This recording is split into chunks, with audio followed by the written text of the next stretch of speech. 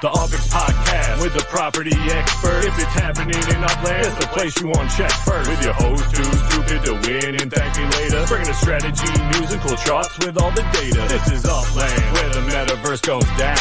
Genesis, San Fran, to Rio, and all around. Don't miss a week, you never know what they'll say next. It's the Upland Property Experts, baby, UPX.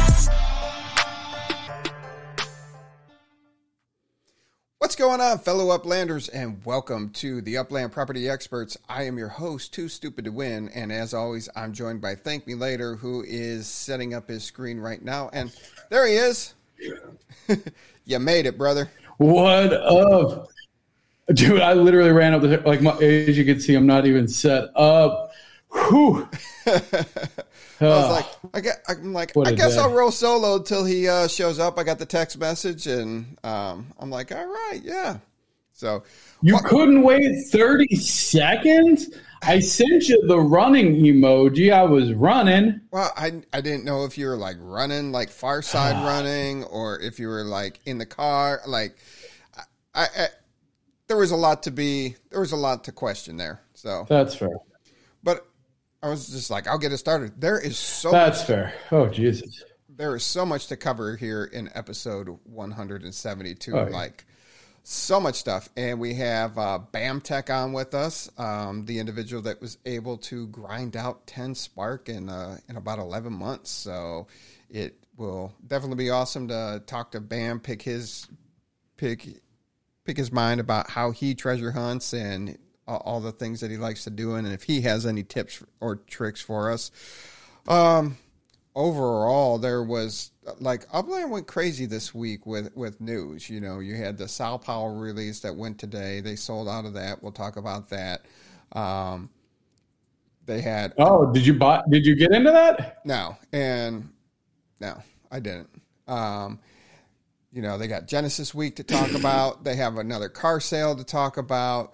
You have Structure Ornament MetaVentures opening up. You have the UpX rewards finally for the people looking for the NFLPA collection. So, I mean, so much to cover in such a short period of time. Actually, I'm not going to lie to you. We're going over an hour today easily. So go ahead, grab your snacks, grab your drinks, and let's have some fun in this show.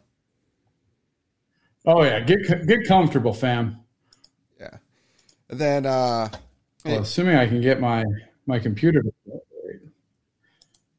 Can you God. The Xenon, the 100. I know. I look great as my avatar. Yeah. So how much longer do people have to collect the 100 Xenon in UpX World? Not maybe 10 days. Okay.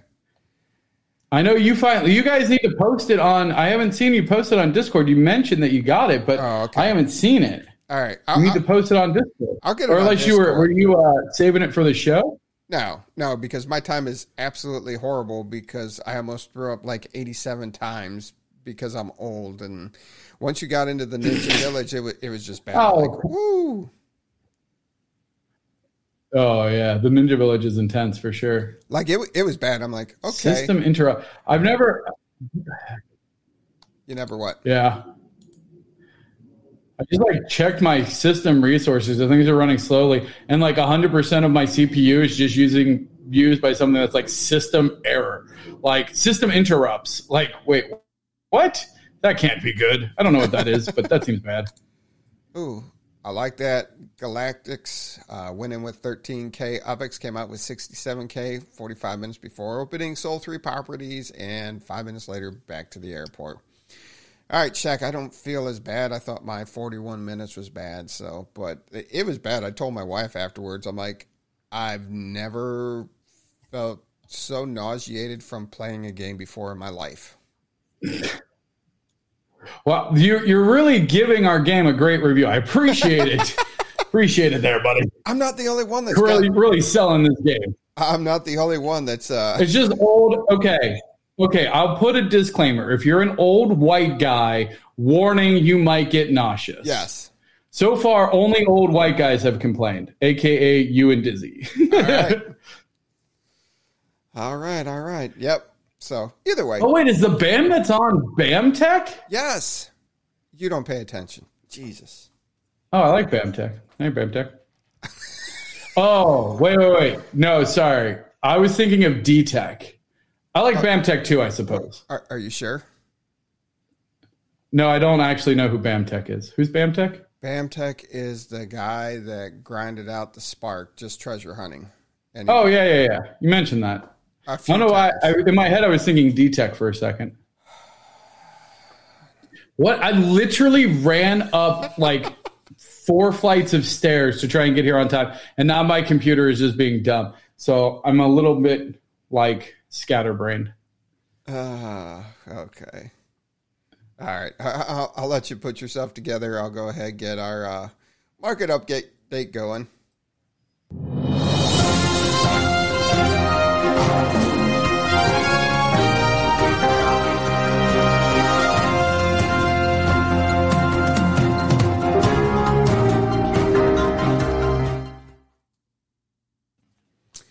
All right, our market update for February 23rd, 2023.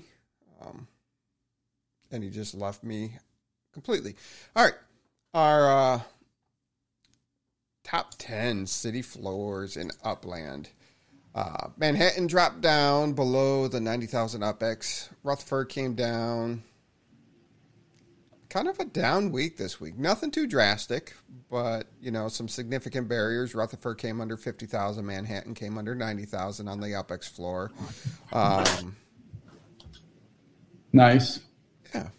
Other than that, nothing jumps out the screen. Either Vegas and Dallas, though, jumped 20 and 28% respectively on the U.S. dollar floor. Crazy that Dallas and Arlington are over $7 on their U.S. dollar floor, while everybody else is usually just hanging out right around the $5, $4 mark. I mean, good for them, though. Oh, absolutely. I mean, I love to see it. Hey, there we go. I think I fixed it. Good. All right. Jeez. All right. Let's start out from the top. Let's do the intro music. Let's just redo it, eh? Redo it? Nah, we're good. There it is. The 30-day change, still pretty stable. Nothing to get too excited about over the 30 days. Nope. Looks good. Yep. Oh, Ninja's in the house. What up, Ninjas? All right. Going back 3 months, looking back there, still looking pretty positive. Manhattan's still up 23.6%. Arlington's up 19%. San Fran's up almost 15%. Las Vegas, 17% on the UPX floor. The U.S. dollar floor, I'd call it a mixed bag over 3 months and nothing to get too upset about. No, I mean, I really like seeing the UPX in green because that means, people are doing trades inside. I do think I'll be curious if the changes in the treasure hunting specifically, not just affecting Rutherford and Santa Clara, who I think have been largely propped up by treasure map builders, but also just, I think, the UPX exchange rate and the amount of UPX that's being generated because of things like treasure hunting. I'll be curious if that being, tweaked is going to impact the overall market.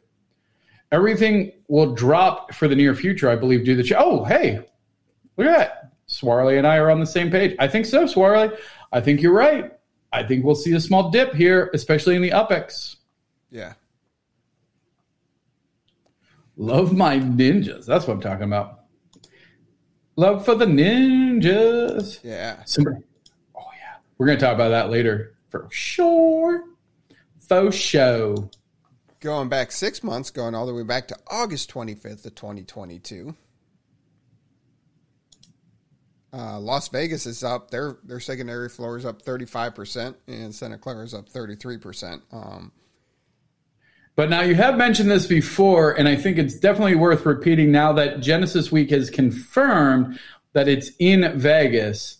I do think that there is relatively small chance, but not a 0% chance that they expand Vegas in relationship to Genesis Week. If they don't, and it might be in addition to launching a new city, I'd be surprised if they didn't launch a new city and do an expansion of Vegas potentially. Now that would be pretty interesting right there. I was fully expecting an expansion of Vegas during Genesis Week, but that would be pretty awesome. Maybe, first day you do an expansion of Vegas, second day you do a new city release. Well, have they ever done a simultaneous, like, I know that they did like Santa Clara and Alameda maybe at the same time? It was Berkeley and Alameda. Berkeley. Oh, Alameda. Yeah, but they were just and they rolled into Santa Clara. Yeah. So I think it would be a cool thing if it was like the first time ever there was like an expansion of Vegas plus a new city at the same time. Because as the saying goes, what would you do if you had 1 million UpX? Two cities at one time. Two cities at one time. I mean, it. We've been saying that since the origins of the podcast. That was even the title of one of the episodes. So I think so. Yeah. Oh, it was. Oh, hey! Speaking of my boy BAMTech. Oh, damn it! BAMTech's the other guy. Hey. That's on the show. BAMTech's on the show. Yes, he is. He's commenting why he's. You know what? I heard that BAMTech grinded out 10 Spark just from treasure hunting. Did you know that? No, I didn't know that. Well, see, aren't you glad that I'm here to give you the information about the guests that you book? I am absolutely glad you're here to tell me about the guests that I book. I did. That's news to BAMTech. BAMTech didn't even know. BAMTech, I checked your stats. I don't know if you're aware, but you actually got 10 Spark just from treasure hunting. I don't know if you're aware of that, but I thought you should know that. So, good job. Thank you. There we go. Squirrel. Absolutely. Squirrel. Thank you. Electric squirrel. Let's go. Boogie, woogie, woogie, woogie. Let's go. All right. Shaq's going to be... Dude, Vegas is about to be so freaking insane this year. Yeah, we got a part for that. We can get to that. Let's save it. Well, I mean, this is boring. I want to get to the Vegas stuff. Look, all these cities are depressed. Great. Yeah. Except for San Fran. Shout out. Get it. Over 200%. Let's go. There you go. That is the lowest markup percentage in the top 10 cities. All right. No. Looking at the city floor, so these are the cheapest properties with their markup percentage. The interesting thing there is look at Kansas City's floor. Over 1,304% there. I was actually shocked seeing that with Kansas City. Yeah, I mean, I wonder if that's an anomaly, though. Like, I believe so. We'll look next week.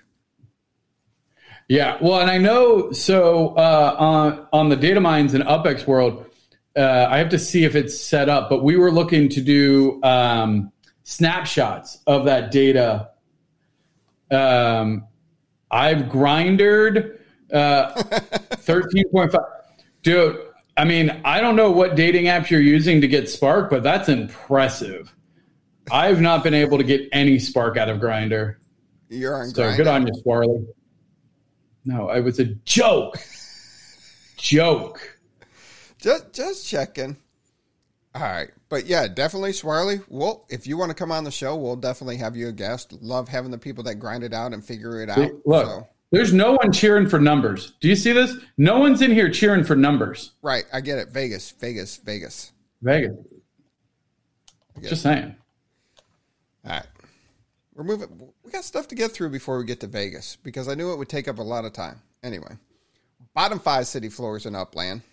Stop going back to Shaq's comment about Vegas. I didn't do that one. That was Dizzy. that was Dizzy.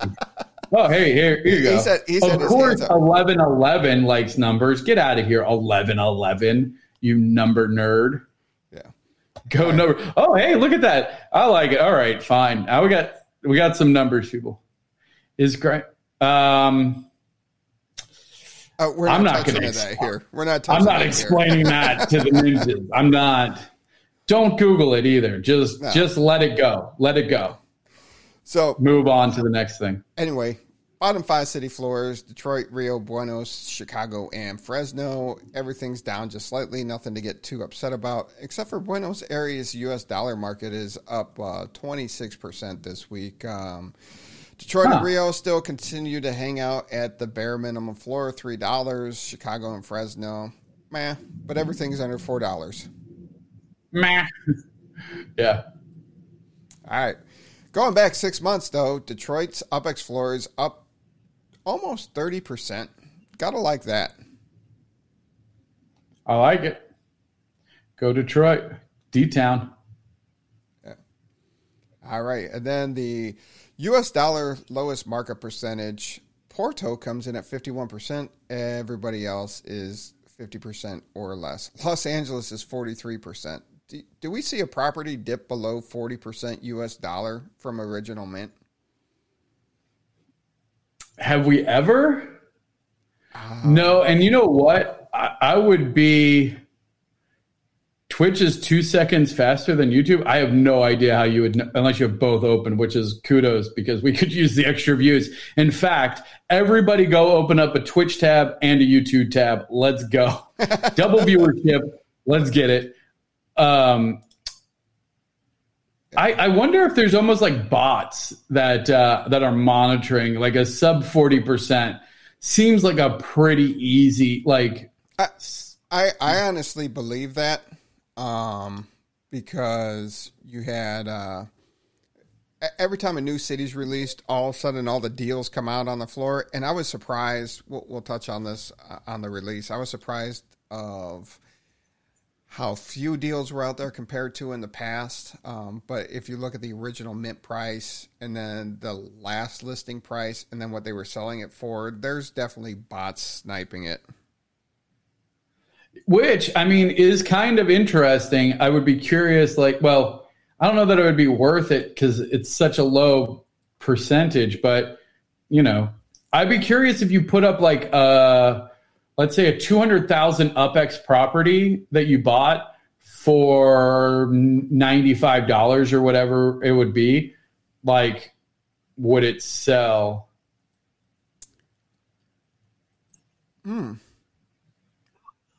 I don't know. I mean, I'm trying to find something. It was absolutely insane what happened. I don't know. I can't remember where I saved it last. But a established 2019 sold for 41,000 UPEX yesterday.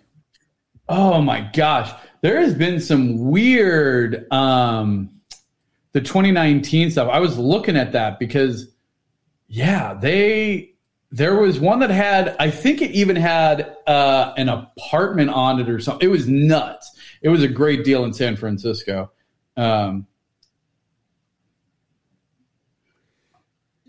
Yeah, I just couldn't.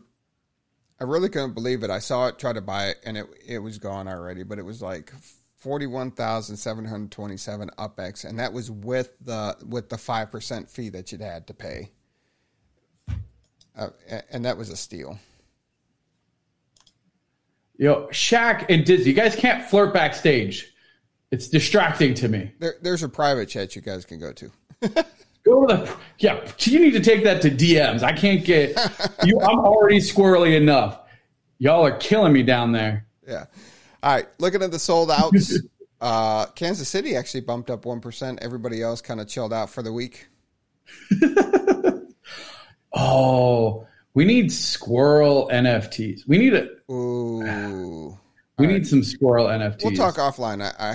I need some squirrel emotes. Oh, cheese. I need a pixel squirrel. Hey, I need a squirrel. I need a pixel squirrel for an emote. And that's a great thing right now, as you mention it, you know, as we're trying to get up to 1,000 subscribers, make sure you are liking and subscribing to the channel and telling your friends to come check us out every Thursday night or catch our replays of the show. We would really appreciate that. It's called meta squirreling. Get with the lingo, buddy. So looking at the unminted properties, Oh, are you still talking about the game? I am still talking about the game. I'm trying to redirect. And look, here is your suggestion. We implemented it. Shout out to Justin, hooking us up with the percentages of what the sales was of the available properties for the week. So you wanted to know. Here it is. You ask, and we make it happen. Yeah. 2-hour episode. There is going to be a sandwich game. It's going to be the more cheese sandwich game. We already have it. And she made a beautiful sandwich. However, I think it's going to be incorporated into the 11-11 Epic 5. No, wait. It can't be. Wait. More Cheese already has her array piece. How is she going to do another array piece? If she has another array piece, it's going to be that sandwich. But we have a whole nother sandwich game planned for More Cheese. All right. Anyway, look at the unlimited properties. Porto was the highest seller at 6%. Everybody else was, pretty low. Dallas was at 2.54%. So, and that's kind of expected this week with everybody saving up for the Sao Paulo release. Man, that's the first time that's the first time Los Angeles has been under 1,000 mint for a while. Yeah, they've had a couple, but yeah. There's going to be so much we got to get her about. There's a Rubens. As anyone mentioned Vegas. As soon as Vegas comes up, we're going to be like, dude, what happened? We need to talk about these numbers.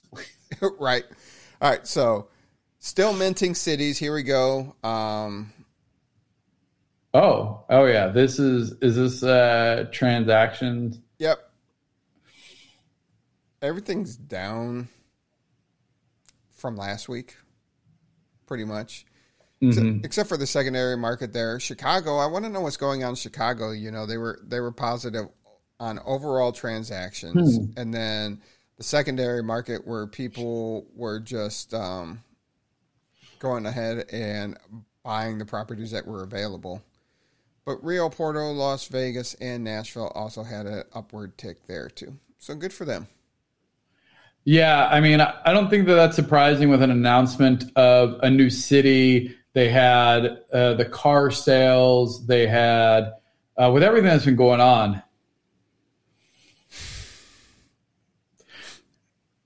I'm not putting up, I'm like, my hands are here. Like, well, now it just got weird. All right. Yes, with the Porto sale, you were saying that or not the Porto, but the Sao Paulo sale. Man, what is Rutherford? Well, again, no, that's not hard. They had a surge, though. That's interesting. Yeah. I mean, there's been some discounts. They dropped under 50,000. Oh, is that what happened? Because I was going to say, maybe that's what it was. People were buying up and are undercutting the floor. Yeah. Another show off the rails. Has there been a show on the rails, JT? You've been coming here long. What the heck was that graphic? That's new. Don't worry about it. We'll get to that in a second. Vegas squirrel. Oh, I need a Vegas squirrel. Cheese. I need a Vegas squirrel. Now. Maybe one I want him just like holding his nuts. No, sorry. All right. So anyway, before we get into bringing Bam on, I just wanted to talk about your background now. You have Portage Park, Alamo Square. You got a lot of nodes up behind you. You got the XNet going on. Boom. XNet. If you don't know, this is a brand new node network we launched Monday. 6 founding nodes. These nodes. These are some of the biggest, most influential nodes in all of Upland. Portage Park, absolute reigning champion of all things decor. Creedmoor, reigning champions of all things Halloween, and gave Portage Park a run for its money during the 2022 Halloween decorating contest, even though they were a relatively new node. Alamo Square, literally the first community to ever come together to buy out a neighborhood back in April of 2020. The OG community neighborhood. Hyde Park Ninjas. If you haven't heard about this, you're living under a rock. Hyde Park, LA is absolutely fire. They have an amazing Layer 2 martial arts game coming. Speaking of, I don't know if you've heard of this little town called Vegas, but Viva Las Upland, baby, the poker hand node, who's doing X carts. We showed a demo of that, looking hot. And then this little guy here, you probably don't recognize the Kansas City Castle, a.k.a. Citadel. However, it is home. It's the corporate headquarters of UMC, which is the parent company of UCC, among other large brands, and that's the Upland Construction Company. That team is also the ones that run URL, and it is a powerhouse. We also launched, oh, dang it, I don't have their graphic up here. Hold on, let me see if I can. Here, I'll just do this.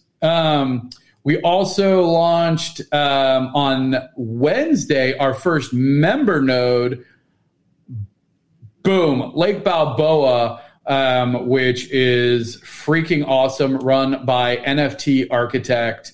And so that is obviously home to Bones Balboa.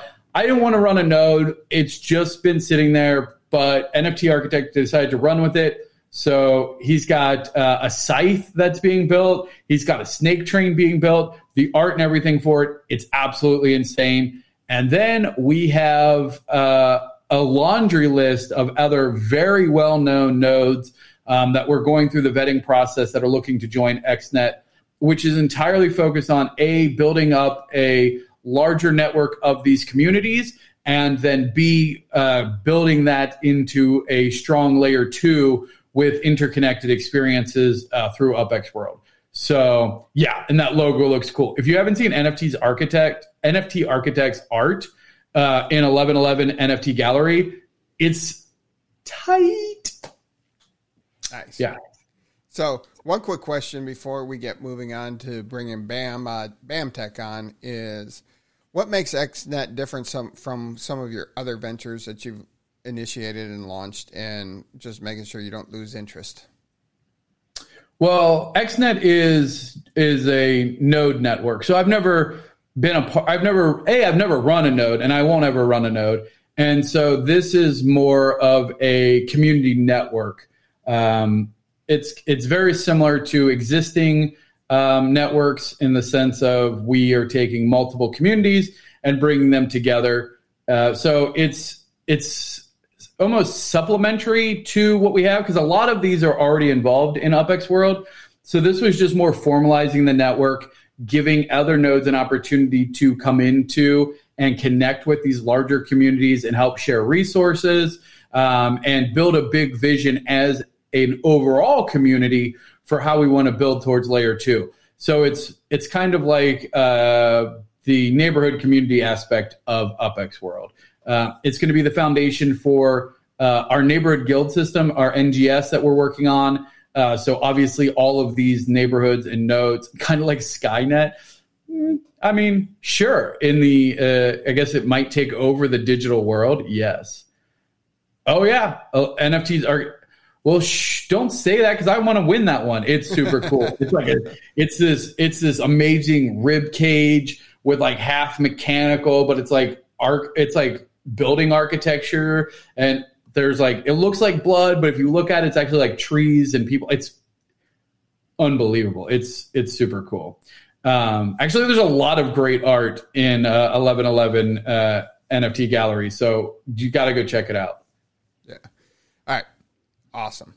All right.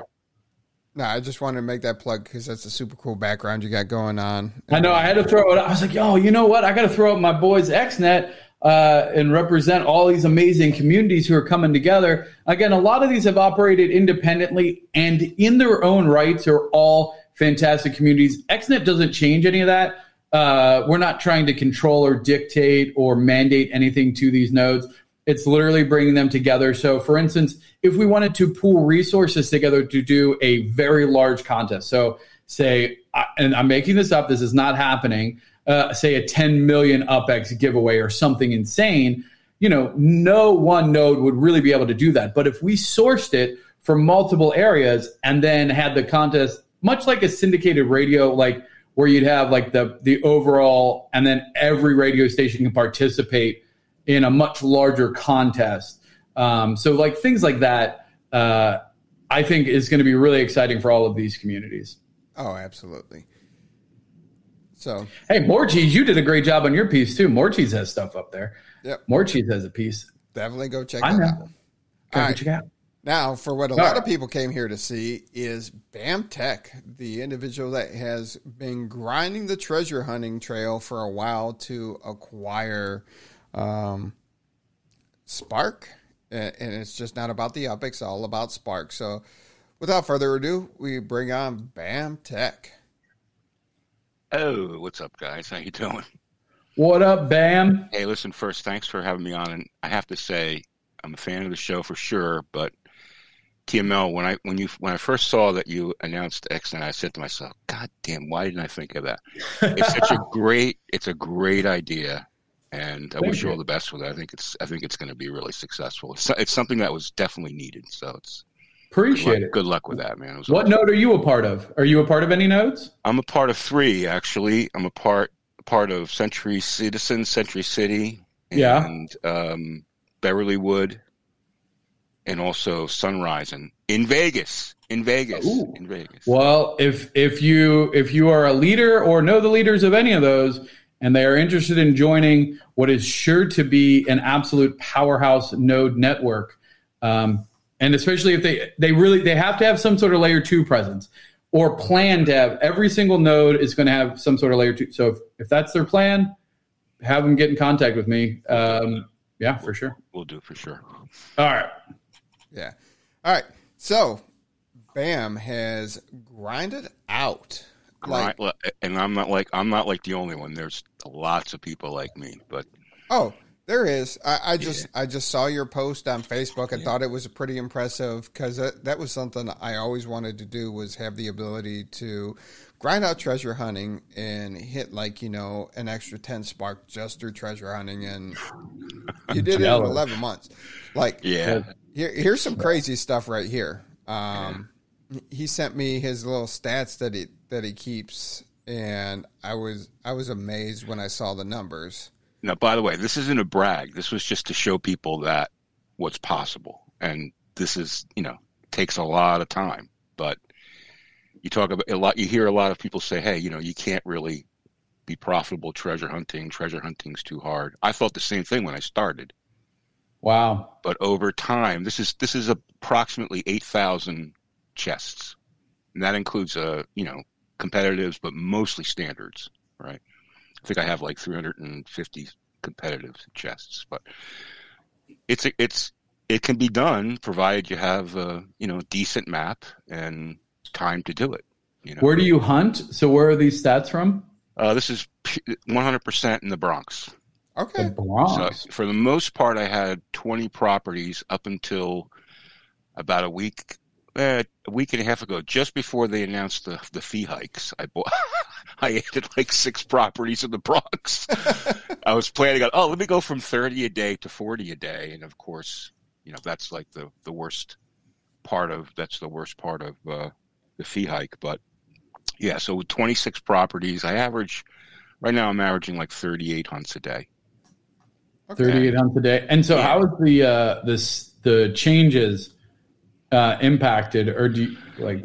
I've been thinking about that, and a lot of people have different opinions about it. One strategy is to just stick to 30 hunts a day, because you can.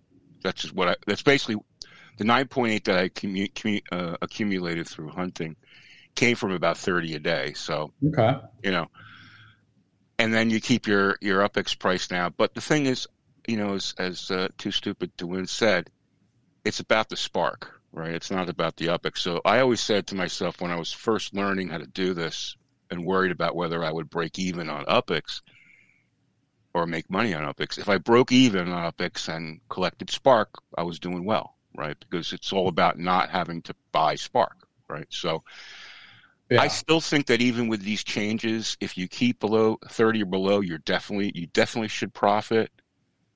I'm going to give it a shot at like 40 a day to see where we come out. Now, right now in the first 2 days, I'm at 27% on UPX profitability, which isn't great. But we'll But see it's at the still end of the week. profitable. It's still profitable. That's the key, right? It's there. still profitable, right? And the thing is, I'm in a UPEX chest slump right now. So like, I haven't gotten like a really large UPEX chest in like 2 days. What's a large UPEX chest for a standard treasure hunt? Or well, like 4950 in the Bronx is like, top is like 6,600. But if you get like a 4950 or a 3,000, that's a nice, in a tier 2. That's a nice chest, right? Okay. So I haven't had one of those in like 2 or 3 days. That happens. You go through slumps. You even go through spark slumps. It's like any other variance gambling. You go through slumps, right? Yeah. So I'm going through an UPEX slump. If that changes, then it could quickly pop up to 50%, which is 50%, which is where I usually am. Okay. And what made you decide on the Bronx as a tier 2 city, knowing that there's greater rewards in a tier 1? Yeah, that's a great question. So first, there's a couple of things that I looked at. One was I wanted a real symmetrical city that I could, because it's all about knowing the distances. Like if you want to be successful in hunting, people ask me what to do. What's the most important thing? 2 things. You really have to, if you're going to competitive hunt, you have to be able to identify the arrows very quickly. Second thing is you have to know your distances in your city. So like to save sense. So if you're in a city like Rutherford, where you would start, not very symmetrical. It's easy to gauge, but I don't know if it was a larger scale like Queens is like really large. So it's very difficult to kind of like gauge distances, at least for me. I chose the Bronx because it's pretty symmetrical. You can see where the borders are pretty easily. And I knew it was like 12 kilometers north to south, and like, I think it's almost 12 kilometers east to west. So I could build a map in there that was, strategically placed properties so that I could spot distances quickly. I looked at San Francisco too, but properties were too expensive there. I mean, I would have loved to set up in San Fran, but it was just too expensive. I bought the 20 properties in the Bronx for like $420K, something like that. So, that wasn't that tough of an investment, right? So it just seemed like the best place to go. That's interesting. Yeah, go on. I was going to say, June has a practice where he goes to the same properties. If he goes to the northwest in the city, he hits the same property. Northeast, same property. Same with the southeast, southwest. He always goes to the same property, and then he knows the distance from those properties with what he's seeing on the arrows.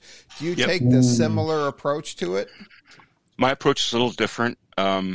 I have a video on it. If you go on my YouTube channel, I have a video on this. I have a little series on, like a 7-part series on getting started with hunting, and one of them is distance. Linked below. Yeah. So what I did first was the first property I bought in Bronx was right smack in the middle of the city, right? Yep. The second one I bought, I went on Google Earth. I mapped out the Bronx. I figured out the distances. And I found a property that the second property was 2 kilometers south of that first city. The third property was 2 kilometers north of that city. And I continued to build like a square of 2 kilometers, right? So this way, when I zoomed out, I can instantly know the distance, right? Because I know everything's 2 kilometers. And then from there, I've filled in gaps from there, but I know where those, like the prime properties I've purchased in that city, so I can very quickly assess where I am and where I need to go. Nice. Now, are you a phone hunter or are you a desktop hunter? No, desktop. A phone, you can't. The other thing I do is I have a 14:4 monitor. I know east to west of my monitor is like 1 kilometer. If you hit the chess piece, right, which is the first zoom level, you hit that chess piece. Yeah. I'm 1 kilometer east to west of my monitor. I'm 600 meters from top to bottom. Jeez. So basically, I took a screenshot of that, and I went on Google Earth, and I mapped it out, and I figured out what the distance was. So you get, it just gives you a quick, because distance is everything, especially in competitives. You have to know the distances, That's how I'm able to do competitives in under 30 seconds because I can, once I get in and I see a red, I pretty much know where the treasure is. That's what's really important for people to understand, because I see hate all day long of, oh, it's bots. I'm like, no, it's people that understand how to do this. Yeah. Like, if you like, yeah. Here's how I try to explain it to people. So treasure hunting is gambling, all right? But there's two pieces of it. The first piece is finding the treasure, and that's a skill like poker or like counting cards and blackjack. Finding the treasure is a skill. You know the distances, you know the indicators that you're getting. If you have a decent map, you should be able to get to red like within one send. In most cases, if you have a really good map, you can get to red with no sends. What? Yeah, because you mean send spent? Yeah, without any send spent, Okay. right? Oh, okay. Send fees. Sorry, I mean send fees. Gotcha. Okay. Right. So you get the zero. You get the red with a zero spent. From there, if you know the distance of your monitor and you've mapped it out, 2 at the most should get you to the treasure. Now, here's the other thing that a lot of people don't realize. The discovery of a block explorer in treasure hunting is oval. It's not circular, right? The north and south has a wider discovery than the east and west side of the block explorer. Really? Yeah. People don't realize that. So you could be right on the edge of a red and not know it because you're clicking on the east or west side. So, because you get a wider swath if you go north and south. Wow. And I didn't know that. 6 months of hunting, I didn't know that either. And somebody where I was in some Discord, somebody said, "Oh, did you know that?" I brought up some question because my block explorer wasn't picking up on the left side, and he said, "Oh," this guy said, "Oh, dude, you got it wrong. It's an oval." I'm like, "Holy crap!" And I did some tests. I'm like, "Holy crap, you're right. It's an oval. I always thought it was a circle." I always thought it was a circle till you just told us. It's an oval. No, I would have assumed it was a circle. Yeah. No. So Like, is it super oval, or is it just like a little oval? like egg oval? Probably like an egg. That's pretty oval. Probably like an egg. Maybe a little more towards a circle, but I haven't exactly. Some people know like the exact size. I haven't really. I know it by 8,000 hunts. I know it by feel. You know what I mean? Yeah. Yeah. I'm surprised you don't have like a sticker on your monitor that has the oval, like But the you outline. You have to move it every time. Well, no, because if it's in the center of if you center it, right? I don't know. Yeah, I think some people do things like that. There's overlays and things like that, but I don't do any of that stuff. So Adam has a question for you, Bam. Yeah. Is there any logic to the blue arrows that aren't always accurate? Are larger property arrows more accurate? Yes, here's the logic. So just because an arrow is pointing dead north doesn't mean the treasure is dead north. Oh, really? Yeah, it could be like 10 degrees east or west. In other words, if the arrow is pointing straight up, and it's let's say you get a 1 to 3 kilometer arrow, right? And the further you are away, the more of a range it could be. You see what I'm saying? So in other words, it's like a triangle of where from your point to where the treasure would be. Draw almost like a small triangle, maybe like I don't know exactly like what an it is. inverse. It's like a funnel, right? Yeah, I always assumed it was like about 15% variance. Because is there 6 or 4? Is it 4 or 6 directions? Because there's like 4. there's It'll give you 45 degrees. Okay, so in other words, you'll get an arrow in 45 degree increments, but it doesn't show between like 45 and 90. The treasure may be like 75, right? Yeah, that makes sense. So what happens is if you're pointing 45 degrees, that treasure could be, a little bit higher or a little bit lower. So the logic is the further you are away, the more of a variance to where the treasure might be. If you have like a a 50-kilometer one, like the first red, 500 meters. I'm sorry, 500 meters. The first red. Yeah. You're probably usually within about 8 degrees. But the closer you get, when you get down to the 50, obviously it's like going to be right on, right, for whether it's pointing. So there is a variance to that. Yeah, it makes sense because if you think about it, so like it's 8. So there's 8 quadrants essentially, and it would go out. Exactly. So the further you are from that center, right, the wider that variance would be at the end of it. Yeah, I mean, exactly. Yeah, that makes a lot of sense. Yeah. So I just want to finish one point because I was talking about how it's a gambling. So there's 2 pieces of it. Yeah. The finding the using the arrows to find the treasure. That's a skill. What's contained in the treasure is a slot machine. It's complete. It's a complete guess. So it's sort of like treasure hunting is a mixture of like poker and slot machines, right? Because the poker side is the skill thing, right? Slot and the actual containment of wherever the chest is. It could be 230 UPIX or it could be 2 spark, or 0.02 spark, right? So it's this combination of it's a gamble, but you can minimize. You can develop the skill to basically crush the skill part of it, right? To give you the ability to pick up more chests to increase your probability of gaining more loot, if you will. But I mean, that makes a lot of sense. And it takes a long time to build the skill up. People. I've had people I've helped learn how to hunt, and I just tell them the same thing. I usually choose Rutherford as the proving ground because it's pretty easy to map out, pretty easy to get your distances down. Doesn't cost a lot of money to hunt there. If you've got, 10,000 UPIX, you can hunt there and not worry about losing, right? Yeah. And spend your time there until you can accurately get a chest within like 3 cents, right? If you can get within 3 cents, then you're ready to move to like a tier 2 or a tier 1.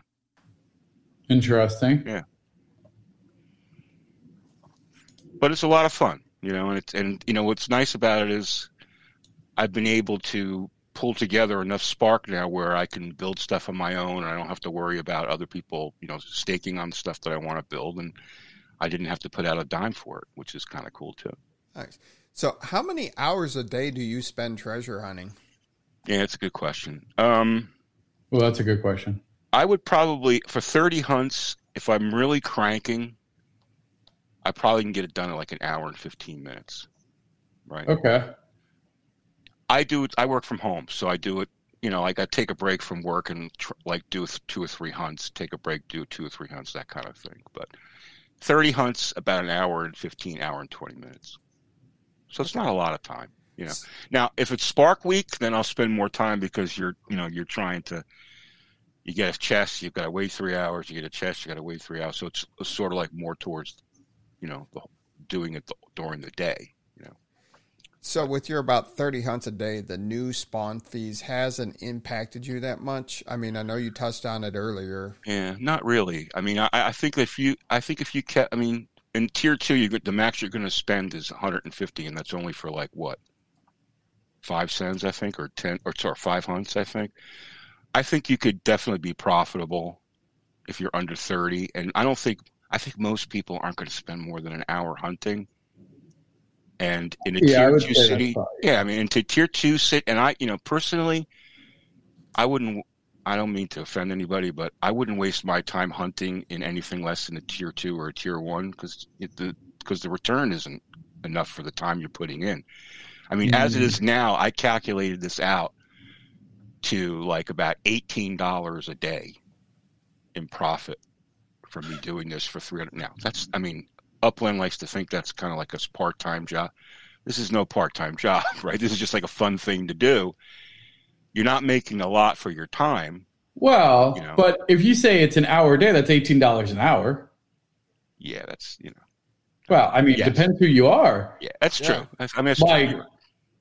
for me, true. that, for people that have, maybe you're, but like if you're in college, if you're That's doing true. like, hey, Yeah, that's true. I mean, if you could grind out between $15 and $18 in an hour, that ain't too bad. Yeah, it's not. I guess that's not too bad.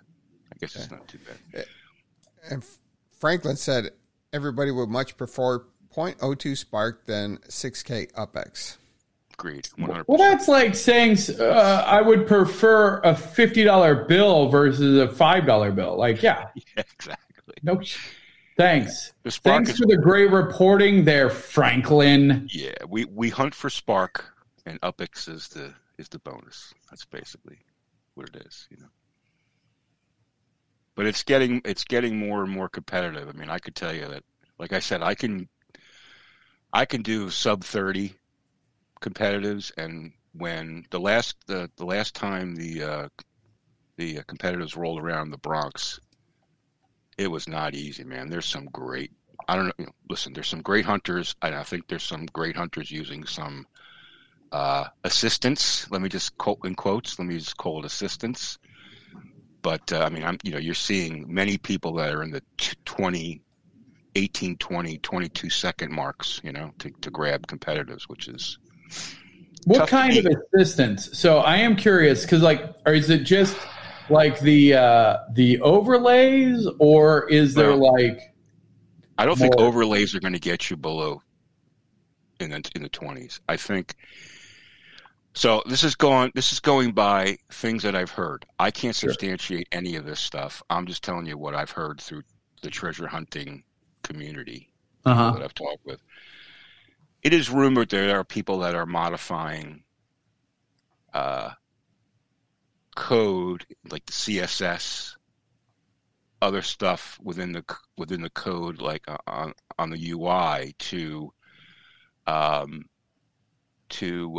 limit animations, to make things move faster, to so they're doing like DOM manipulation, like on the client side.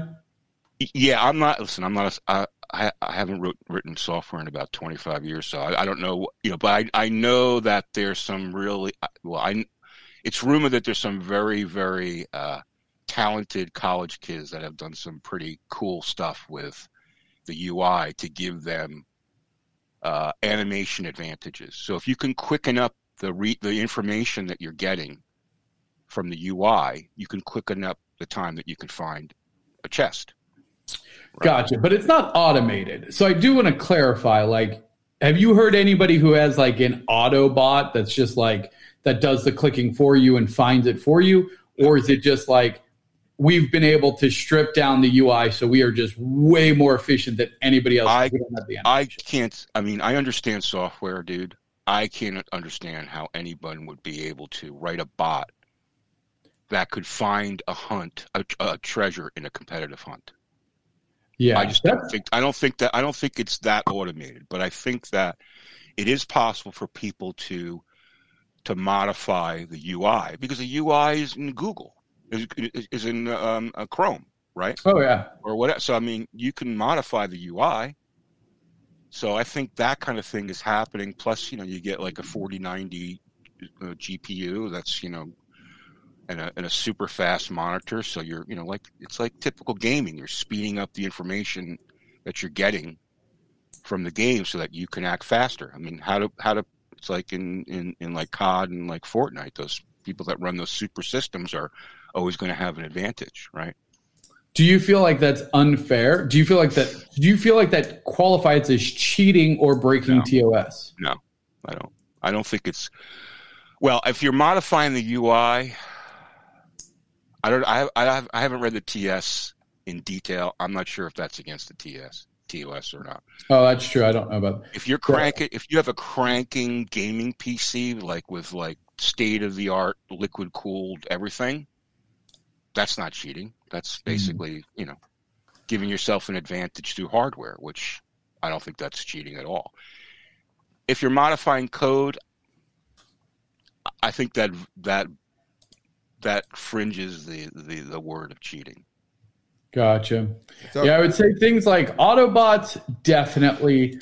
If there was a way to just know where the treasure was, sure, that would definitely be cheating. But how could that? I can't understand how that's possible. I don't think it is. I don't think it is. I think you're right that there is probably just people that are so efficient that have stripped it out to where it is very streamlined. Yeah.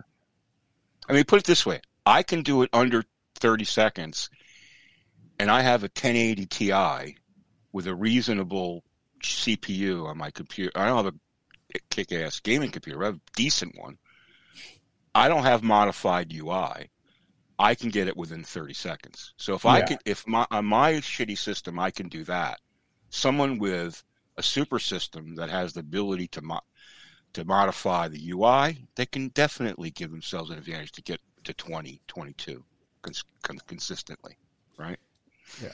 And the other thing too is a lot of it has to do with in the competitives. If there's 25, 30 people in the city hunting, I don't know about you, but I've had times when I was sitting in a spot where as soon as the exclusive spawned, the red thing went on and boom, I had it. It was like right there. That's complete luck. And I remember I got one like in 14 seconds and someone like DM'd me and like, how could you do that? You're cheating. Sometimes you just pop up on it. Yeah, sometimes. And by the way, that happens. If you've got 30, 40 people in a city, you're increasing the probability of that happening. Yeah. Right? So I never bought this complaint about bots and competitive hunts. I just don't think that's yeah, I think the closest thing I've seen is like somebody had one where like it would help narrow if you had vector. Like a net of like essentially imagine like NPC explorers, and then they all fed in like so immediately it fed in all of that data and then helped you triangulate where it was. Well, I mean, in the days of multi-accounting, maybe that could be possible. But that's, I think Upland's put a kind of a stop to that, Yeah, that was one that I kind of I'd actually seen the code for that one. So yeah. That I could see, but in today's Upland, I don't think it's happening. So, a couple of questions our viewers have come up with and wanted to know. Now, with you find a spark chest, do you kind of take a break or do you push on that day? Oh no, I keep going. I'll keep going to at least 30. Well, now I'm going to like 40, but no, you keep going because you're trying to maximize. I go until I'm done with cents, and usually I'll deplete to 0. If I don't have anything to do other anything else in Upland, I'll deplete it to 0. So no, the answer is I keep going. Okay, then if you have, what are your opinions on the visitors that get into the competitive hunts and rank? Yeah. It's hard to say. It seems sketch, right? Because they don't, it seems like it could be a multi-account because, they're visitors. They don't really have any experience. It's hard to say. I don't know. I think that here's the way I look at it. I spent a lot of time, not a lot of time. I spent a reasonable amount of time being very concerned about what other people were doing in hunting. And I came to the conclusion that I have absolutely no freaking control over what other people are doing in hunting. So all I could do is control what I can do in hunting. So I just worked on building up my skills to the point where I could get competitors below 30 seconds, and I try my luck and I get my share of them. And if someone's going to hack, they're going to hack. If someone's going to cheat, they're going to cheat. I really can't control that, but it's possible that's happening for sure. And then another question is, someone's mentioned that there's pixels where the treasure is hidden may have a different color for the people with the high-end graphic cards and all that. Have you come across that in your treasure hunting circles or any talk about that? This is the first time I'm hearing that, but I tell you what, tomorrow when I hunt, I'll be looking for it. No, I don't think shenanigans. That sounds like an old wives' tale. I can't. 8,000 chests, I've never noticed that, ever. Because here's the thing is, the chest is always in the same location on the right? I believe And that might have changed. It's right smack in the middle of the property. It's in the center spot of the property, yeah. Right. Always right in the middle of the property. So it's always the same spot. Yeah, so it would be very obvious, I feel like. And I think that's something that upland devs would pick up. You would think. Well, we're not going to comment on that. But I mean, yeah. Yes. Okay. No, but we really appreciate the insight that you brought to us, and we really appreciate you coming on. I mean, it's been great talking to you. You got any more questions for Thank Me Later? Yeah, I do. So I was talking to another treasure hunter, and they said one of the things that they do is that they actually leave spark chests up to give them an idea of like where they spawn. To like, I don't know, is that a thing that people do? Is that something you've ever done where you don't collect the chest so that way it kind of like creates a heat map of treasures? I mean, it's a good question. I've seen people do that. I don't do that. I will tell you that in 8,000 hunts in the Bronx, I have a reasonable idea of where things tend to spawn. Yeah. But I have to believe that the code is using RNG, a random number generator. So I think that the reason why they're spawning in certain areas is because it's just random and it's just variance and it just happens to be.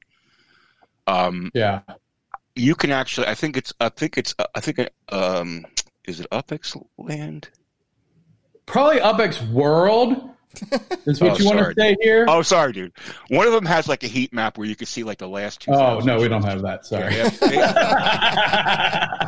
Sorry, dude. I didn't Not yet. Yeah. But Land has this.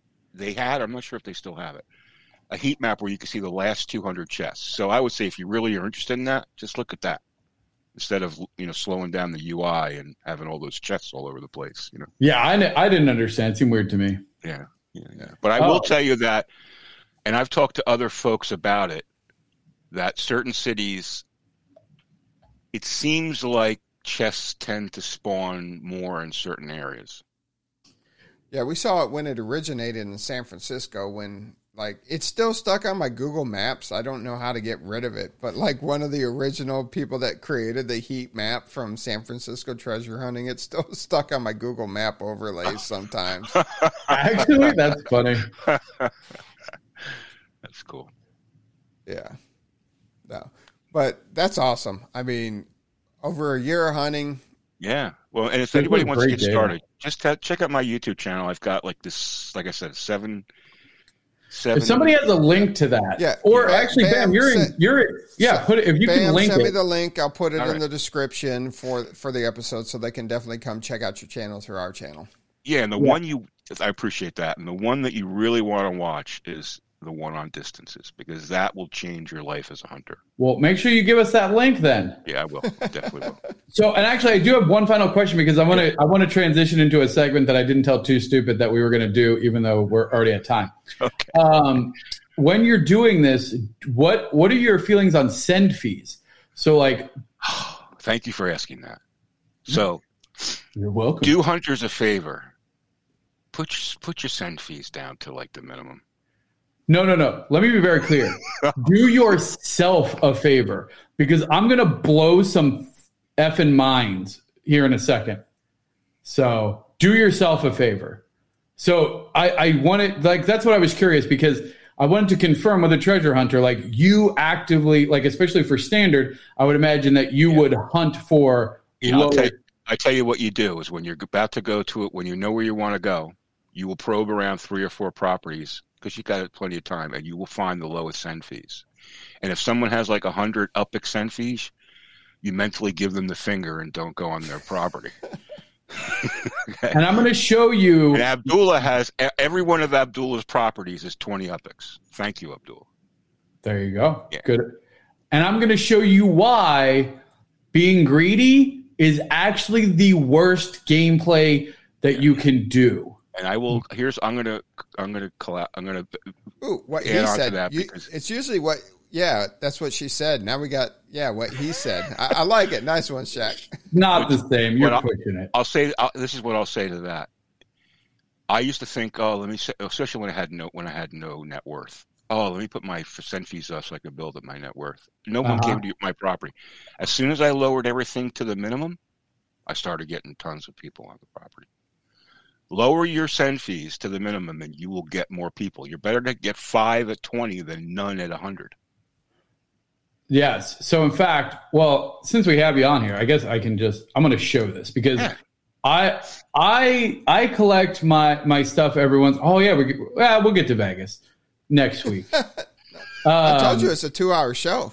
It's a 2-hour show, fam. Get comfortable. So check this out. So I have a property in San Francisco, One Borica, and it is boring. Here it is. It's right here. Nothing distinct. It's a corner property, which is always nice because people are attracted to corner properties. I mean, but look, there's how many corner properties here? Like, this is nothing big. However, and I'll say this, when you go here, you can only see the days. Look at this. I had 8 sends today, and then it tops out because it only shows 10. Right. However, on UpX World, with you can actually get the entire send history. And nice. So what I want to point out here, and in fact, I actually found a bug in it because it caps out. Like, I can't even, I have so many send fees that it actually caps this out. And so this is 25. It's the lowest. Here's some other ones in the neighborhood, and you can click around in other ones. Hey, here's our buddy Dizzy. Let's see what so his is at 30, only 5 more. His last send was December 20, Christmas. Somebody gave him a Christmas gift. Good job, Booster. Let me tell you why this is happening. Because there is an add-on that people are using. Yeah, the taco. Yeah, exactly. So here's what I want to show you. And this is, to me, a potential game changer in a value proposition. So this is a 7,600 up square cost.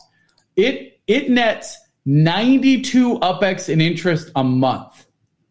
I get on average, let's just say 8 cents a day to it. Hell, let's just say 5 cents conservatively.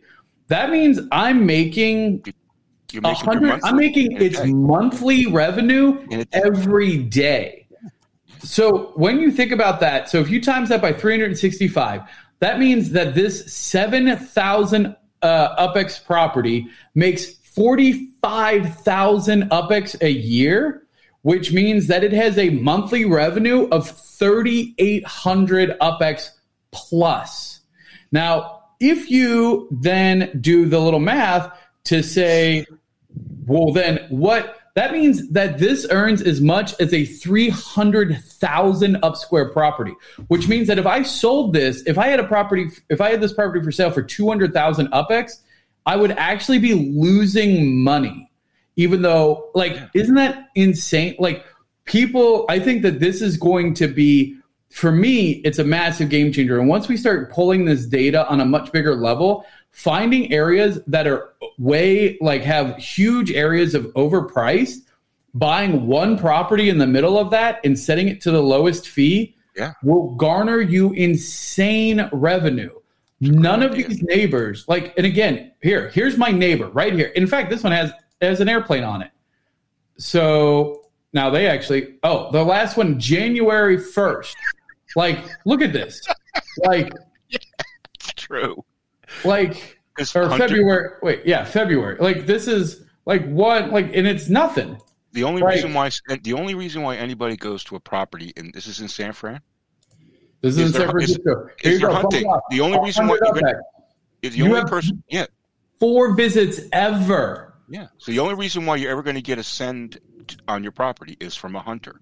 Okay, and that hunter is always looking for the lowest send fee. Team Up paid 8 visits. Well, what about the history of that? The profits will drop. No, I don't know about with less treasure hunts being done. It doesn't sound like it's going to be that much less, but I don't think it's going to be. I disagree that it's going to be. I think it's designed because there was probably people that were grinding it for 20 hours a day, which would be very difficult to do unless you had a like a perpetual map, which means that you can get treasures with less than one send. Well, there's two guys that are in the 380, 390 range that I saw today, a day. That's wow. insane. Which to me is, and it's on 5716 data has this daily leaders chart. The top guy had 393 hunts in a day. The next guy had 376 hunts in a day, and the third person had 117. So those two guys are, if you calculate it out at 2 minutes a hunt, the 393 guy was hunting for 13 straight hours without a break a day. Jeez. So it's definitely assisted, right? Or like multiple people helping out, probably. Do you know their name? Yes, I do. What's their name? The first one is Expedia. Oh, really? I feel like they've been around for forever. Yeah, they got a lot of spark. They've been hustling. They've been grinding. That's what I wanted to see. I wanted to see how much spark they had. 85. Well, I can't read it. What is it? Yeah, 89. Okay. Yeah, and that's How much is hunting. that? So this is why they did that, by the way. So if you're one of the people that are doing 30 or 40 and you're griping, it's not targeted toward you. Your game should be really minorly affected. You might get slightly less profitable on your UpX, but overall you're sparking everything. This is insane. But there's only two people that are doing that. The third guy is 117 today, which is reasonable. Okay. I mean, I think that the worry was that if more people started doing that, because there's been a lot of talk of how profitable that is. And I think I don't know. I'm sure that there was multiple things that went into it. And they probably just don't want people to be doing this. Congrats though. Good job, Expedia. Yeah, let me make sure I'm pretty sure that's the dude. Yeah. Oh yeah. Yeah. Expedia is one of the top grinders, and he does over 300 a day. I've seen it from multiple people. Yeah. 393. Wow. Does he not have did he sell or does not have a director's block Explorer? I'm curious. Don't know. Anyway. I don't know. Well, that's interesting. That's great info on UpX World to have. I'm looking for. I'll check that out for sure. Yeah, and then is that in the current release now? Is it out now? Or yeah. UpX.world. Go check out. Well, in fact, so here, if you go to UpX World, that particular feature, because I'm on UpX World already. But. Oh yeah. So you can go see it, and then you can actually see as well what people are spending. I'm nosy. Ooh, Expedia minus. What the hell is this? Micro houses, get it together. Large showroom. Wow, 1800 Avenue of the Stars, though? That's pretty cool. Yeah. All right, maybe. All right. No. Townhouses. So anyway. All right, Bam Tech, thank you so much. You've given us a lot of insight into treasure hunting. Great information. Love it. Swarley 129, we definitely want to get you on. If you want to come on, send me the DM. But yes, Bam, thank you so much. Make sure you send me the link so we can post that in the description of the show today so they can check out your channel. And really appreciate it. Hang out backstage. We do an after show if you have time, because I know your wife thinks you're on a podcast about Monopoly. Yeah, she does. Oh, yeah. Thanks, guys. I appreciate it. It was a lot of fun. I appreciate it. Thank you. All right. Everybody, thanks, Bam. And definitely check out his videos, and we'll talk with him soon. All right. You done playing there? We got like another hour of a show to go. What? I was just looking to see if there's any new movers in Chicago.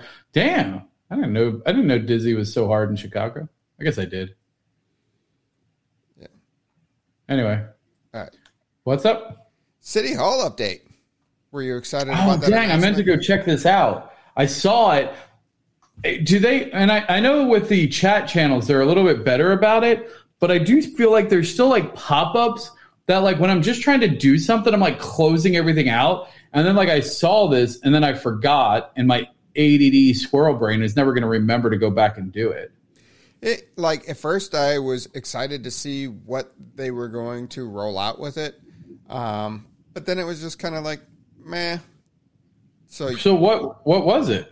So you can still get your Block Explorers there, but you'll also be able to apply for your meta adventures there. So for the Block Explorer shops, the outdoor decor, the ornaments, and all that stuff. Now, they're also doing facelifts because if you look in San Francisco right now, they actually moved the City Hall across the street, and they're currently constructing the new City Hall. Wait, hold on. Is that the new permanent place of it? Yes. So what they did there was when they created the first San Francisco City Hall, that was prior to Spark. So they were able to just kind of use code, move it across the street. Once the new one is completed, they will get rid of the old style one. So they're showing and then move it to the right place. So the new one is in the right place. They moved the original City Hall across the street. Oh, hold on. Let me go. I got to check because I own several properties around. And in fact, that was a locked property across the street from San Francisco that everybody's been eyeing. That property across the street from San Francisco City Hall, it's been locked, so they just moved it across the street. Oh, okay, I see now. Yeah, and they're building the new one. And cities like San Francisco, Chicago, New York, they'll have custom structures that look like their City Hall. Other ones, they're going to have an artistic feel to it and kind of create as they choose. So it's a give or take. Interesting. But I thought they were going to do a lot more with it. But right now, still your custom Block Explorer, which I'm surprised as large as the game is now that they continue to do that. But this is where you'll do your MetaVentures applications moving forward. And more features that they'll announce later in the game. Yeah, are they still collecting? So they had a thing for executives that we were going to get custom statues. You remember? Yes. Is that still at the town hall or city hall? I don't know. That still they kind of forgot about that, I think. Yeah. So, UpX rewards for the NFL PA collections. Finally, it's here. Everybody's been wondering about it, and it is here.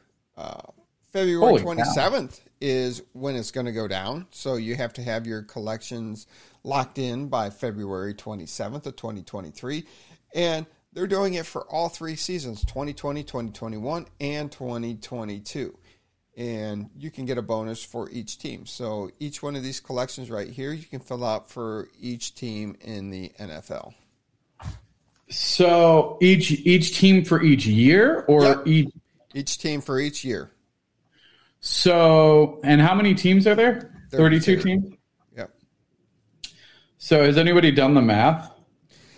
I haven't, but the bigger collectors are people that are heavily invested in the game and they already have a huge UpX return. So I have a feeling some of the bigger collectors are going to be upset with this is the reward. From what sense?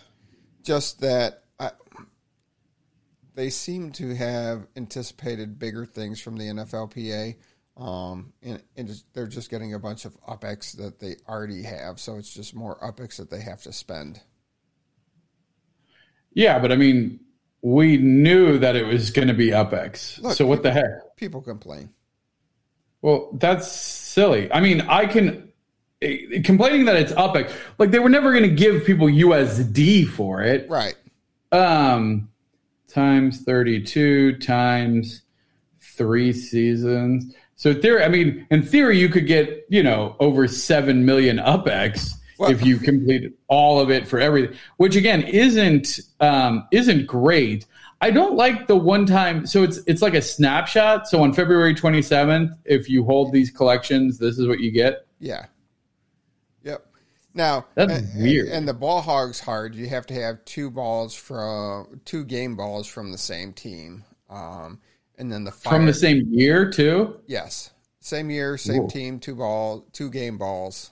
So, oh man, but I mean 35,000 is a nice little chunk. Fire. I don't even know. So you go to NFLPA Legits, and then you go to collections. Uh-huh. So do you think that they'll do this like multiple? Because like here's my biggest gripe about any time any NFT system does a specified snapshot for a single time payment or a single time reward is that there will be a value rise until it'll peak at February 27th and then immediately plummet. Right. Like, because that's how all of these things work. It's cyclical, and I don't like it. Yeah. Oh my gosh, how do I even figure out how to do this? And the interesting thing is it just wasn't the essentials. You need a couple essentials and you need some mementos. So you had to be buying on Sundays. There's no peaking. It's been plummet. It's all plummeting. Oh. Yeah. A lot of people are just like happy about it. Interesting. That's unfortunate. So in your opinion, and Dizzy and really anybody, what do you think outside of them just giving passive? Because I thought it was going to be passive income. I thought it was going to be like, 100 UpX a month for as long as you held it. That's where they started. That it was going to have a monthly earning, and it never came about. Well, what if they do this snapshot every month? What if at the end, what if the last day of every month they paid this out? So for what people paid for these, this is about equivalent to a cent fee. That's fair. So what NFLPA structure ornaments coming soon? What does Upland need to do, or what needs to happen for the NFLPA legit to really regain some value?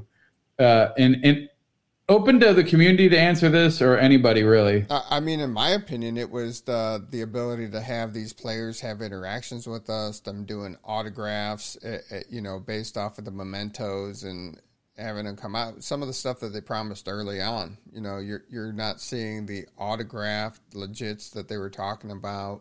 Oh yeah. And then a functionality, the triple threat. I liked what they were trying to do with the triple threat, but they kept having issues. So, yeah. And you don't need crafting. Just like Dizzy said, you don't need crafting. Do some fantasy games with it, be able to build teams, be able to build leagues. It would be fun. Gotcha. Complete this. Let's see. What is this? Authentic. Own 3 mementos. Oh, you have to. Jeez, oh, Pete's. Is there an easy way to figure out which things you have? Nope. You got to go. It's one by one. Painful process. Yep. Oh my gosh. Yep. This feels like an opportunity for a community created tool. Yeah. Wait, why the hell? Oh my gosh. I don't like any of this. We'll talk about that later. All right, moving on. We have the MV Motor car sales. Vehicle sale. I don't know why they call it a car sale, because they sell trucks and cargo vans and everything in between. I mean, it's a colloquialism. Gotcha. All right. So 554 vehicles were sold today, and it had a total value of $60,950,000 UpX. Yeah, there was supposed to be a burning for replicas. Yes. You were supposed to be able to combine the essentials, and then that would get you the replicas. So, yep. Dang it. Now I have to go through, because I have one ball. I need to trade somebody a game ball, because I have 35,000. I mean, it's $35. $35 is $35. That's more money than I made off of FIFA. There you go. But we're onto the cars, man. Cars? Who said car? Who cares? The Brazilians took all the cars anyway. How's that happen? How do they have that direct connect? I don't know. I don't know if it's just a volume, but I tell you what, in fact, I was going to offer, okay, I got another deal. Okay. So in fact, let's see here. So I have a red 2E and a van. So hold on, let me, I think, here, I'm going to take a snapshot. So I might have a deal if anybody wants it. Because like I said, I have these, it seems, and I don't know, as much as like I'm not really good at international relations, I suppose, I love my Brazilian communities. They always hook it up. Like they literally like ping me like, how many do you want? Like, we got you. And I'm like, I don't, like right now I'm not buying. So I don't need it. But if anybody wants, and I think this is a good deal. We had talked about it. This is a slightly different one. The first set already sold. So this is it's kind of hard to read. That's a Mint 38 passenger van and a Mint 7 red 2E for $300 USD. So you get both of them for $300 USD. So if anybody wants that, ping me. I got a connection. My guys in Brazil, they got, so if there's somebody you need, they got, and they do pretty good deals. Like they, as far as like, I think that's reasonable. I don't know what the market is on them, but like the 2E was 100,000 UpX and the passenger van was like 150 or 160. So the fact is like, that's 250,000 UpX. So it's only a small markup. I don't honestly know what the market is right now, so I apologize if you guys are like, that's a terrible markup, but I made over 600. You made over 600 UpX from FIFA. You crushed it. So did you also see that Upland released a racing app? Yeah, on the phone? Yeah. Yeah, I tried it because I actually joined one of Dan's Twitches the other week, and he was doing races, and I tried to join on the app, but the races were really weird. They were super delayed and weren't synced very well. So, like, if you weren't on the PC, like, you weren't going to get in to the public one. And they have, like, all the old races and stuff. It's really weird. Yeah. So, JT, you had a chance at 3 vehicles, like, in the queue that you were just selected, or just you have people proposition you for 3 vehicles? I'm curious there because it's just kind of frustrating because I'm always a day plus. I register every time, but it seems like a lot of people somehow, just randomly get that opportunity, which is cool. Good for you. Not hitting on that, but yet it's frustrating for a lot of people. You got people with multiple vehicles that have just randomly been selected in the queue while you still have a lot of players without vehicles. Yeah, wow. I don't. So it was in the man. You playing the lotto, JT? See, that is really. I mean, no hate on JT. No. Congrats to JT. Well, I mean, it doesn't sound like you bought him, which is a shame. But like, I really don't like. I don't know why it's not more like the Mementos, where you get into a singular queue. And I really think for the cars, they need to make it, at least for the types, like where it's like you're bidding on a 2E or you register for a 2E and then there's just one queue for all the 2Es. Because the fact that some people might get 2 of those when there's plenty of people that just want 1, I think is ridiculous. I really don't like that. Yeah. Never close. Yeah, I mean, the terminals are even rarer, right? Because that's even harder. But absolutely, I almost bought a car. Well, that was almost the story, Usinate. Thanks. I love you, Usinate. Yes. All right, moving on. Oh yeah, we should do a live race. There we go. I like it. Done, Lucifer. Let's make it happen. So we're going to do a live race. And in fact, I'll put No, I'm not. Because then people are going to show up. I don't want somebody showing up with a super fast car. Yeah. So beat me. Sao Paulo was released today. 25,000 properties, pretty much sold out. So smooth, not a lot of complaints. Yeah, I mean, that's not surprising. I'm very curious on the F1 implications there. Like, because that's not a car type that they've released. No. Or even hinted at. So I don't know how I feel about that, in the sense of they haven't really even done anything with their own race cars. Right. And so if they then come out with like a Formula One style open wheel racing instead of, or on top of, before the Series 1s get proper racing, that will be upsetting to me. As somebody who has spent thousands, literally thousands of dollars buying Series 1 cars, it would be very frustrating to find out that if they launch an F1 thing with actual, like, that will be, I'll be like, what in the F, Upland? Yeah. But we'll see. I mean, it could be like the Hong Kong teaser. Yeah, I mean, and I try not to get too worked up, because we also had that the teaser with the wrestler that nothing ever has come of yet. Right. Also, we should go back and see when the first like football reference was.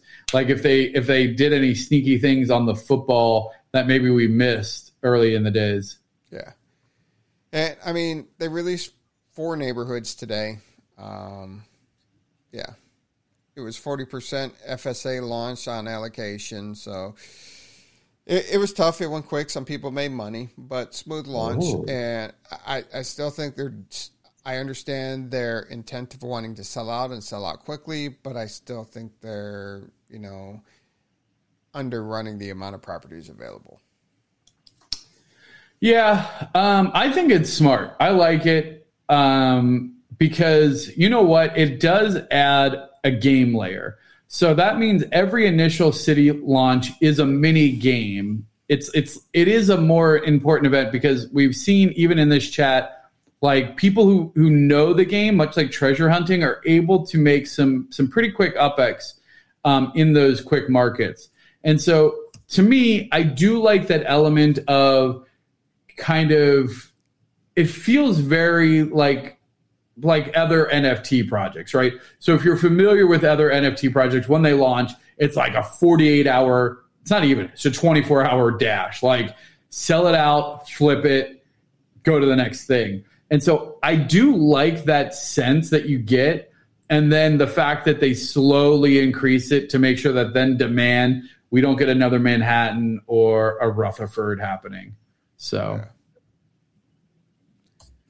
Right. Ooh, maybe F1 track neighbors will be released in Don't put that video out here. No. So, Structure Ornament Meta Ventures coming soon to Upland.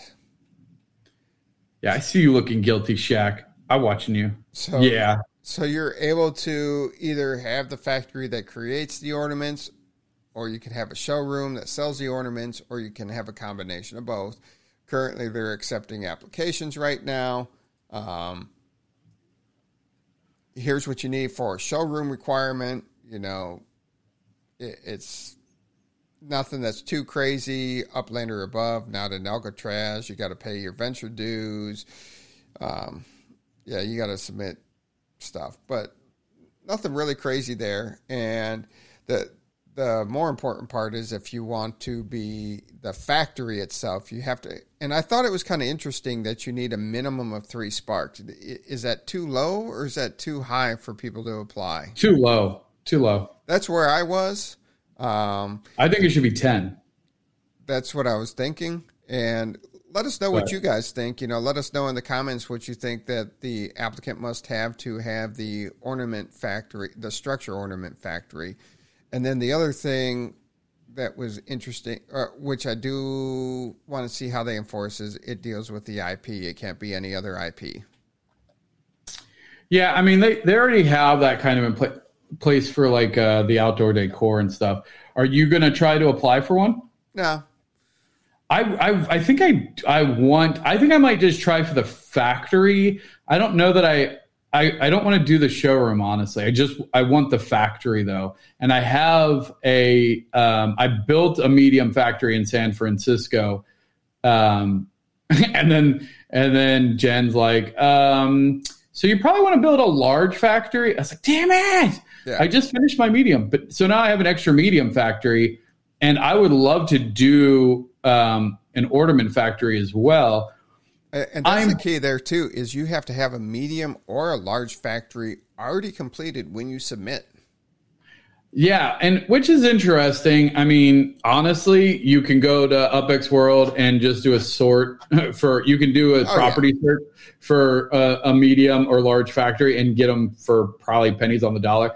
Now, buyer beware on that though, because you don't know what footprint they have although I guess this is a weird exception because you're not going to print them onto a property. Right. That was my curiosity because, your outdoor decor, you go ahead and you manufacture it and it goes out into your yard and then you move it to your showroom and so on. But these are ornaments for structures. So there's not a lot of properties where you could fit a bunch of these different styles on. So I'm curious. I'm curious to see what it looks like. What if they make it like that? It like comes in like crates, and so it's either if it's not on a property, it's in like a crate or something. Yeah, and they did say that, as Shaq's saying right here, is they said they have a different system in place for it. But I'm just curious about the system. Yeah, I am, and this is another reason I said don't go building a bunch of factories and showrooms yet. We don't have enough information. But the people that did, now they might benefit off of it because people want to buy a medium or a large factory. I mean, I guess. I don't know. It's not enough. There's going to be, there's probably going to be 10 people that get in. I don't know. I'm going to apply. I'll see. I know a couple other people that are applying. I'm also very curious. Like, I'm guessing that they won't be time bound like other decoration, right? Because all of the every piece of ornament that exists today is bound to a holiday window, right? Or a time frame window. So I am curious because, shout out to Creedmoor, boop, boop, boop, the Halloween node. If all of a sudden, we're able to make Halloween decorations that aren't Halloween bound.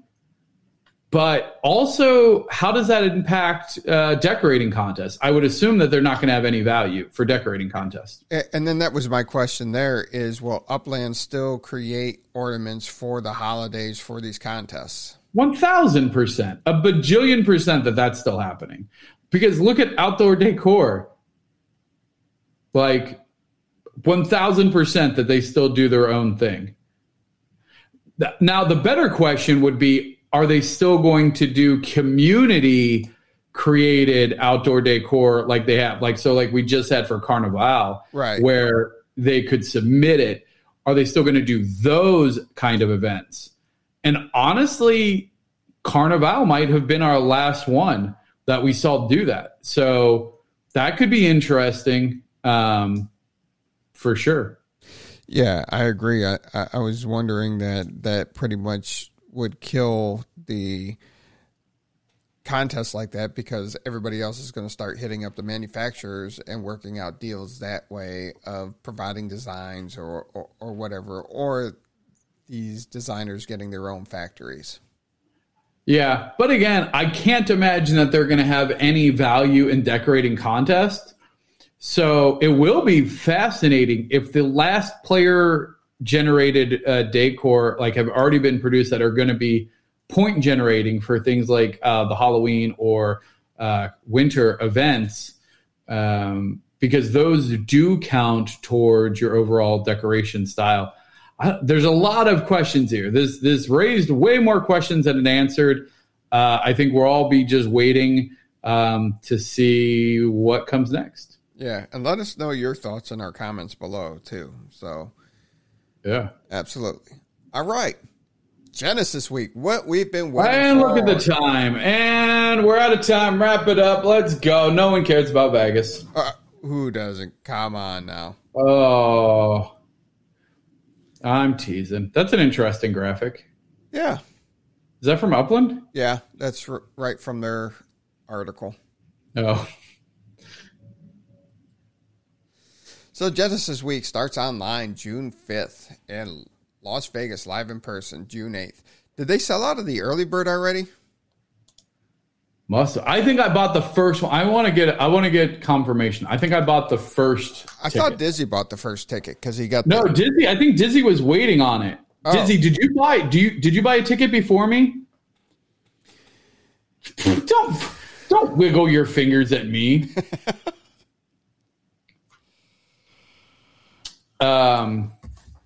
Yeah. So wait, for some reason who was saying that they might not be able to make it? Oh, wait. No. What? Shut up. You're going to be there. You're going there. If I have to drive to Cleveland from Texas, pick your bum ass up, and then drive you across country to Vegas, that's what I'm going to do. You're getting to Vegas. I like it. So either way, Road trip. Conference starts June 8th and then June 9th. And yeah, it's going to be the Sahara again. So it was a good time. Really enjoyed meeting everybody. And I'm looking forward, now that they've announced it months ahead of time instead of a couple weeks ahead of time, I'm excited to see what they put together. Pacific time. Uh-huh. 2 days ago, I got the Eventbrite email. Was it 2 days ago that I got it? Yeah. Oh, yeah, at least. Okay. Maybe it was 2 days ago. Maybe it was Tuesday that we all talked about it. I did it. I bought it before it was announced on the server for sure. Oh, yeah. I bought it before it was announced on the server, too. I just had a bunch of stuff going on, and you guys were blowing the text thread up. That's true. Let's see here.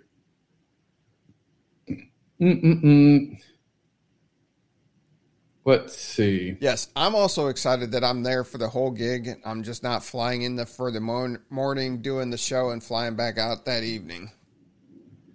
So 2:21, and you said I got the email at 1:38 PT Pacific time. So that would I bought my tickets at 2:38 Pacific time, which is what time in my time? 4:38. Nope, 3:38. No. Really? Yeah, 3:38 your time. No. I'm Central. Right. It's 2 hours. Right. So that would be 3:38 p.m. your time. No, she bought it at 2:38 p.m. Which would be 4:38 your time. 4:02. 4:02. There you go. But yeah, it's going to be a good time. It's great to put faces to people's names, and you don't own the Genesis ticket. You shut your mouth. I own. You don't even know. This is riveting. Oh, I'm sorry. Should we be looking at doodles of poodles? Get out of here. All right, so what else about Vegas you want to talk about that you just wanted to ruin the whole episode at the beginning? Oh, I just wanted to stop talking about numbers. I just wanted to stop talking about numbers. Look at the poodle doodles. I know. So here's a couple things. If you eating noodles, cheese, get on that. I want poodles doing doodles while eating noodles. Focus. Back to the show. Why? The show's already 45 minutes over. Like, the people who were going to leave have left. And people are still watching. Why? Because we're awesome. Oh, well, that's concerning. Y'all need lives. Serious. That's probably not a good way to get subscribers. But everyone's like, yeah, come back and watch. I'm like, go get a life. Stop watching this nonsense. Like, geez, old Pete. I'm addicted to podcasts. So If you have any questions, feel free to ask us. I know several of us were there last year. One of the big questions people ask, like, should you stay at the Sahara? Yes. I honestly think so. You don't want to stay. First of all, Sahara is like off the strip. So if you stay like on the strip at like Aria or one of the big like Caesars, anything like that, you're going to be like, it's a little bit of a trek to get to the Sahara.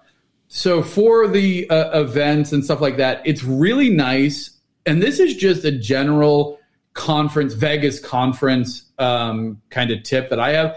I always try and stay at the resort that the convention is at, because then if in the middle of the day you need to go get something or you left something in your room or whatever, you just need to escape for a minute, then, or if you're like me, I don't like, if I need to go to the restroom, I'm not doing it in a Vegas bathroom, like a public bathroom. No chance. I'm going back to my room. Thank you. I need privacy. And so having a room at the convention is always like, I think is a good idea. I know some of you are like, I get comped rooms at things because I'm dizzy. But you know, for the rest of us, you know, I think it's, oh yeah, Cheese can vouch, because like Cheese and her husband were hanging out with us at the hotel, and like we were shooting craps till god awful morning, like in the morning, and then like it was like, okay, I'm gonna go hit this elevator and go to bed, and then they had to like hoof it across or get an Uber or something. So any chance you get, I would say stay at the Sahara. It's not a bad hotel, honestly. Excuse me, ice cream? I think you mean gelato. How dare you, Cheese? Anyway, so no, Vegas Live is a great time to network. You know, you meet a lot of people that you might have talked to on Discord, and then people are just hearing everybody's background story, and then you meet a lot of people that we see Upland staff in Discord. You see the interactions, but then I met a lot of people that work for Upland that I had never even heard their names before that night. So that was also pretty cool. Yeah. I'm curious if they're going to do like another hackathon, or like last year they had several of the NFL team members there. Yes. It was cool to be in a room full of nerds that were mostly too scared to talk to them, except for an inebriated TM and a wife beater who was like, I'm going to go talk to him. Oh, Jesus. Bro, chill. Yes.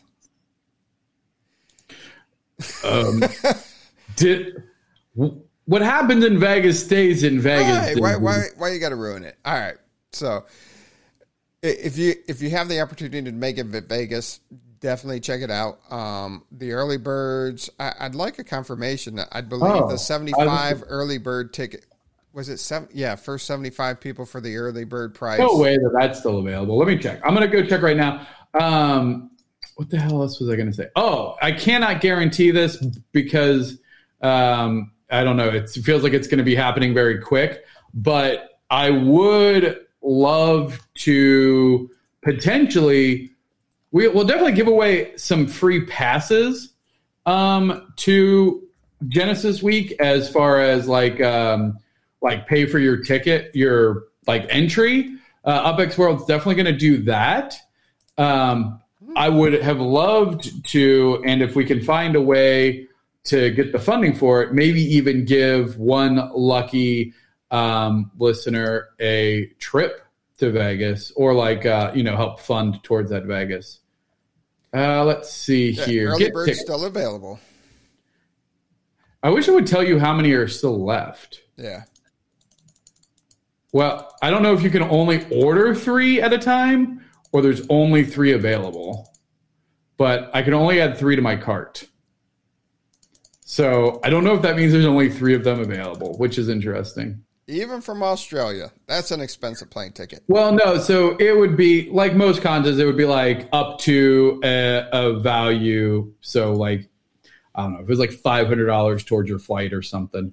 And then you get to, and then you have to room with me. Like that's, Like we're gonna do bunk beds in Vegas. Let's go. Win a room with TML. I feel like there's liability there that I don't want to have to deal with. But yeah, get your tickets, $85. Honestly, it's not the $15 savings you care about, by the way, on the early bird. It's the NFT. It's the exclusive NFT, one of 85. Let's go. Yes. Yeah, we'll do more video. I'll be there too, and we'll work stuff out. It'll be good. Oh, and there's definitely going to be, so we have representation from, I believe, every single node, definitely every node that's here right now in the XNet. And so we're definitely going to have some UpX World, probably some XNet events. Some podcast maybe we'll stuff. rent like a conference room and do like a Q&A or do some, by then the UpX World will be on Steam. So maybe we'll have some conference play stuff. There's a lot of, I say there's a lot of time, but there's not. There's like 3 months. Cabana by the pool, that's what I heard. That's what the rumor is. St. Lucie said he's already booked it. St. Lucie, who's from Vegas, needs lots of videos this year. Yeah, and one thing I learned last year, I tried to do a lot of live streaming last year, which I'll probably still try to do, but I think I might have to do more like just record it and then post it because the Wi-Fi was so spotty. But Zoe may be coming from Australia. Well, Simone is coming from Brazil.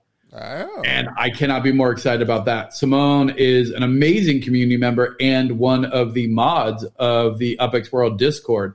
And she is super cool. And she has confirmed that she's going to be there. So nice. You did a great job lecturing. Oh, thanks. It was super fun. I did like walking around. It was funny because there's like 2 people watching, but everyone's like, oh my gosh, this guy's live streaming. Like there's like, it's to like 3 people right now. Like I'm not one of these people. Yeah. So, yeah, definitely, if you have the opportunity, you got enough notice now, June 8th, June 9th, come hang out in Vegas. It's going to be a fun time. Absolutely. All right. Thank you, everybody, for... Swirly, hold on. Swirly, you're a complete rando on the internet. If you find a way to make it to Vegas, you can bunk with me. Done. There you go. Why don't you reach out to your community to fund this? Wait, who said I'll pay for what? Did you just like post up like? No, she said I'll play. Oh, I'll play. Oh, I was like, who's pay? There goes Swirly. Look I'll have a cabana at the pool on Thursday. All are welcome. Well, okay. Well, I guess we know where we're streaming the show from. Absolutely. Well, they'll probably.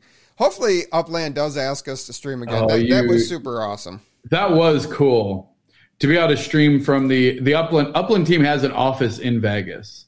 Yeah, that was cool to stream from there. It was.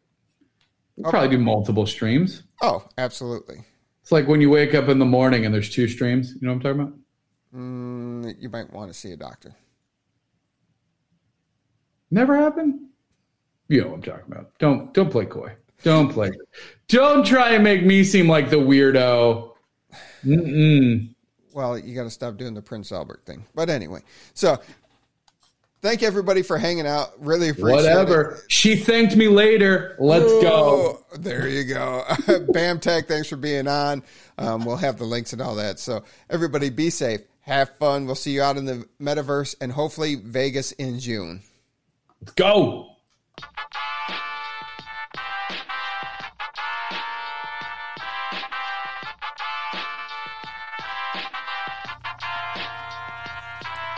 The UpX Podcast with the property expert. If it's happening in Upland, it's the place you want to check first. With your host who's stupid to win and thank me later. Bringing the strategy, news, and cool charts with all the data. This is Upland, where the metaverse goes down.